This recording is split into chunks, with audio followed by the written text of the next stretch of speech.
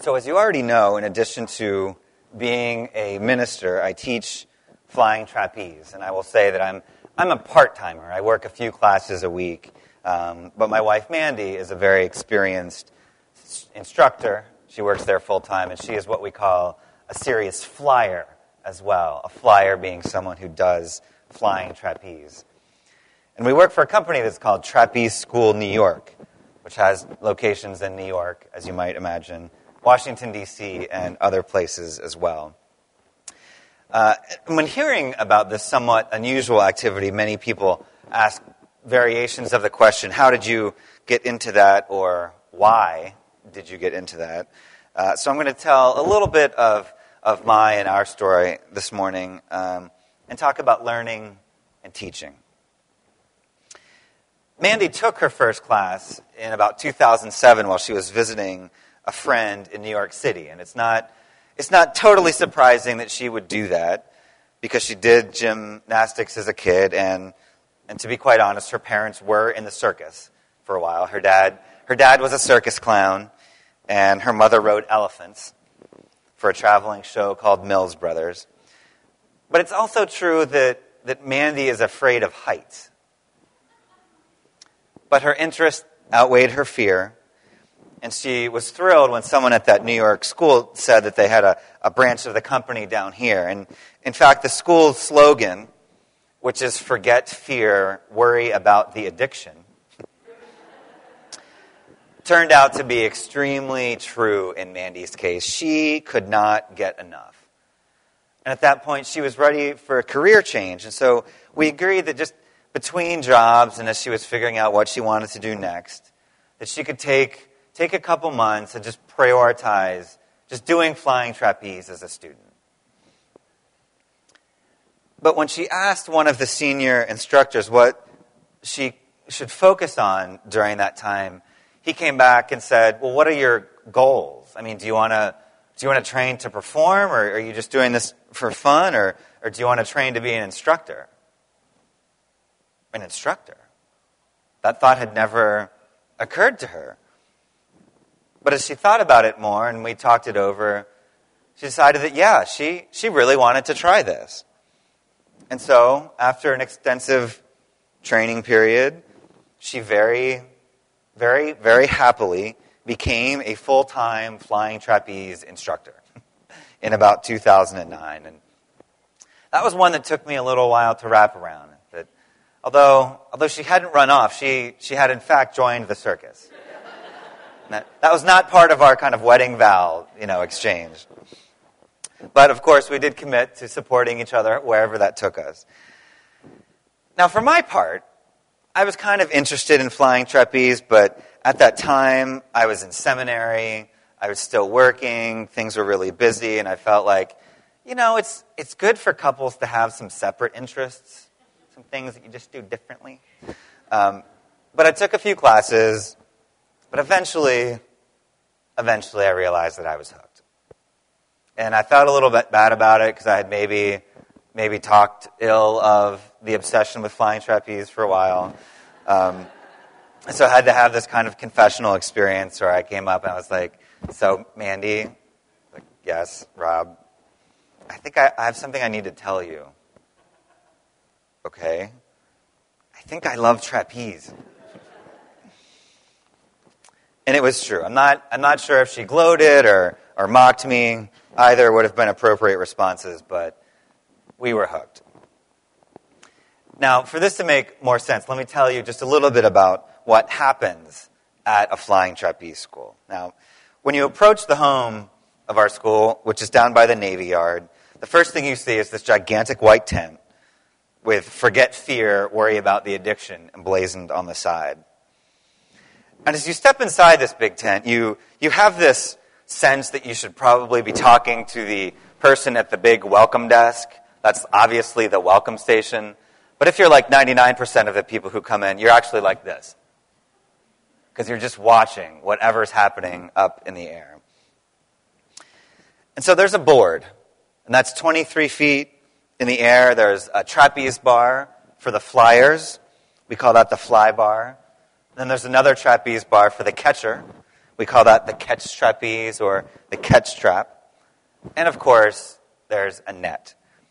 Until reaching the more advanced levels, every single flyer is wearing a safety belt and clipped into safety lines from the moment that first foot leaves the ground to climb the ladder to that time when you roll safely out of the net and have your feet back on the ground. You're clipped into safety lines the whole time. Now, during the first 90 minutes or so of class, flyers practice tricks or other elements of flying.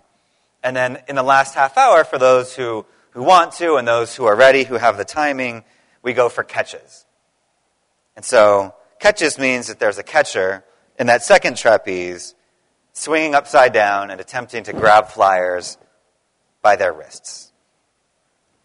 And here's one of the most important pieces of trapeze protocol that is often one of the trickiest things for flyers to remember. You do not catch the catcher. The catcher catches you. That if you're a flyer and your hands are moving, a condition we refer to as grabby hands, there will be no catch. And when that happens, which is frequently, a flyer ends up in the net just as they would anyway. And most flyers will have grabby hands at some point. I think it's natural. If you're flying through the air and you see something that you think might hold you up, you want to grab it. The intellectual knowledge that we're not supposed to catch the catcher is just superseded by that very primal desire to avoid falling. Trust is enormously important in flying trapeze. And interestingly, although the equipment in some ways is a critical part of the safety process, very, very few students have any questions or concerns about the equipment. Instead, what they don't trust is the human parts of the process. You know, some folks ask questions about whether or not they can trust the instructors. They're not sure if the staff person working the board really does have a firm hold of their safety belt. They're not sure if it's truly safe to do what the staffer says is necessary in order to take off from a flying trapeze platform, which is to lean out over the edge of the net, reach your right hand out, and grab the trapeze bar. And then comes the real sticky part where you have to let go of this ladder thing you're holding with your left hand, too, and reach out and grab the bar. And then there's the commands to leave. On ready, bend your knees, and on hep, take a little hop forward. Ready. Hop. Then you find yourself in the air. Now, of course, some people don't believe that you're holding them when you're up here. One of my favorite things they say is like, you got me, right? Yes. You're not going to let go, are you? Well, yeah, I am going to let go. Otherwise, I'm just holding your belt 23 feet in the air and we're having an awkward conversation, you know. But that's not what they need to hear it then. They just need to say, I got you, I got you, I got you. And honestly, what the flyers are vocalizing at that point is a lack of trust for the staff people, but what I think it really is a lack of trust in their own selves, in their own bodies. They don't trust their ability to do this scary thing that they've never done before. Let's take a step back and look at theology for a moment, because there is actually theology that relates to this. And both the ethical tradition, the humanist tradition, and the Unitarian Universalist tradition place an incredibly high value on learning. And indeed, the desire to study the Bible from an academic and historical perspective instead of a purely religious one was one of the most important developments that distinguished the early Unitarians from other Christians. And our forebears also adopted a very different approach to the teaching of religion that is still absolutely vital to how we operate today. Consider these words from William Ellery Channing, the person most responsible for defining American Unitarianism. The great end in religious instruction, he said, is not to stamp our minds upon the young, but to stir up their own. Not to make them see with our eyes, but to look inquiringly and steadily with their own. Not to give them a definite amount of knowledge, but to inspire a fervent love of truth. Now, on one hand, we need to trust ourselves and our abilities to learn, but on the other hand, sometimes there's just not going to be a lot of progress without some outside influence. And so, when Mandy first suggested that I should become a catcher, that person in the other trapeze reaching out and grabbing people, I thought the idea was ridiculous. And I just said, no way. I mean, I enjoyed doing the flying trapeze, but I was a faith-based lobbyist training for the ministry, and that wasn't part of my plan, and I'm someone who really likes plans, maybe a little too much sometimes. And so each time Mandy brought it up, I just shot it down immediately. Eventually, though, I had to admit that what was holding me back was not a lack of time, and it was not a lack of interest. It was a lack of confidence. It was fear. I wasn't sure that I could do it. And I was letting that self-doubt keep me from even trying. But one day, I finally got the nerve up to ask, do you really think that I could become a catcher? Yes, she says, absolutely. So I agree to give it a shot. Now, to get up to that catch trapeze, that second one, you walk across a net and climb a rope. Now that part was okay for me. I had done that in gym class. But once I got up onto it, which is basically just like a swing, it feels like a swing, I was terrified. And I was embarrassed that I was terrified. Because I wasn't even doing anything. I was just sitting there. And so all I could do was just swing back and forth a little bit. And then I got down and wondered what on earth I had been thinking.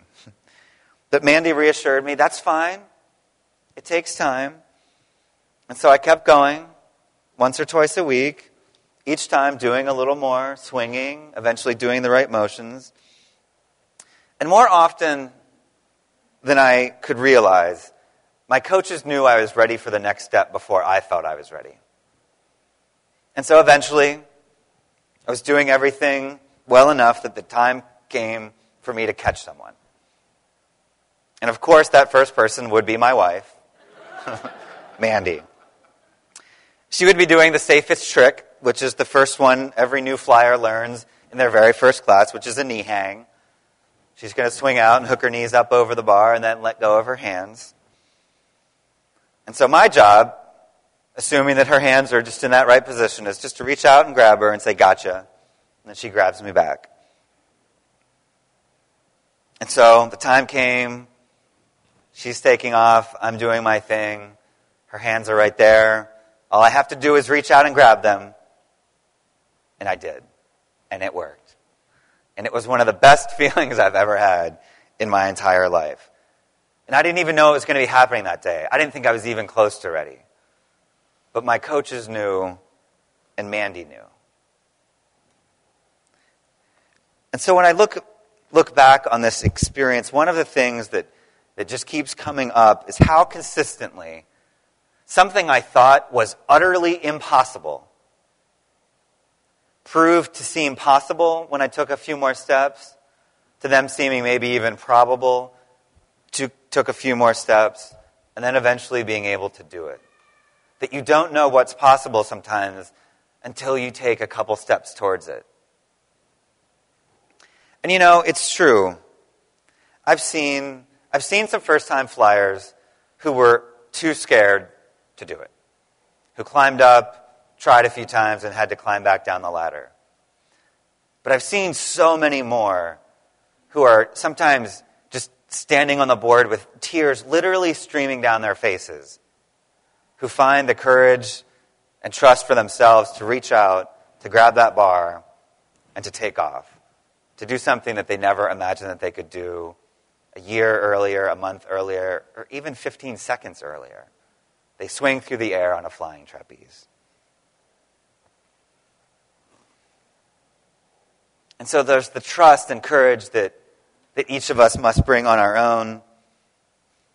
And there's the part of mentoring, the things that we bring to others to help others along. And I think one of the interesting things is that I saw Mandy go from student to instructor right before my eyes. I mean, it literally happened. I saw it. But I never saw that as possible for myself. And so what I wondered from that is what other possibilities are out there for me? What other possibilities are out there for you that are right in front of your face, but that we can't see them? That we need someone else to help us. And the other piece of that is, what are the other opportunities that we might be missing to be mentors? To see in someone else something that they cannot see for themselves. Sometimes all it takes is a simple question. Hey, have you thought about trying this? Have you ever thought about painting or being a coach or joining the choir? Give it a shot. I think you'd be great. You know, sometimes mentoring is about dramatic life changes, but most of the time, it's just about helping people see new possibilities. There are no guarantees in this business, of course.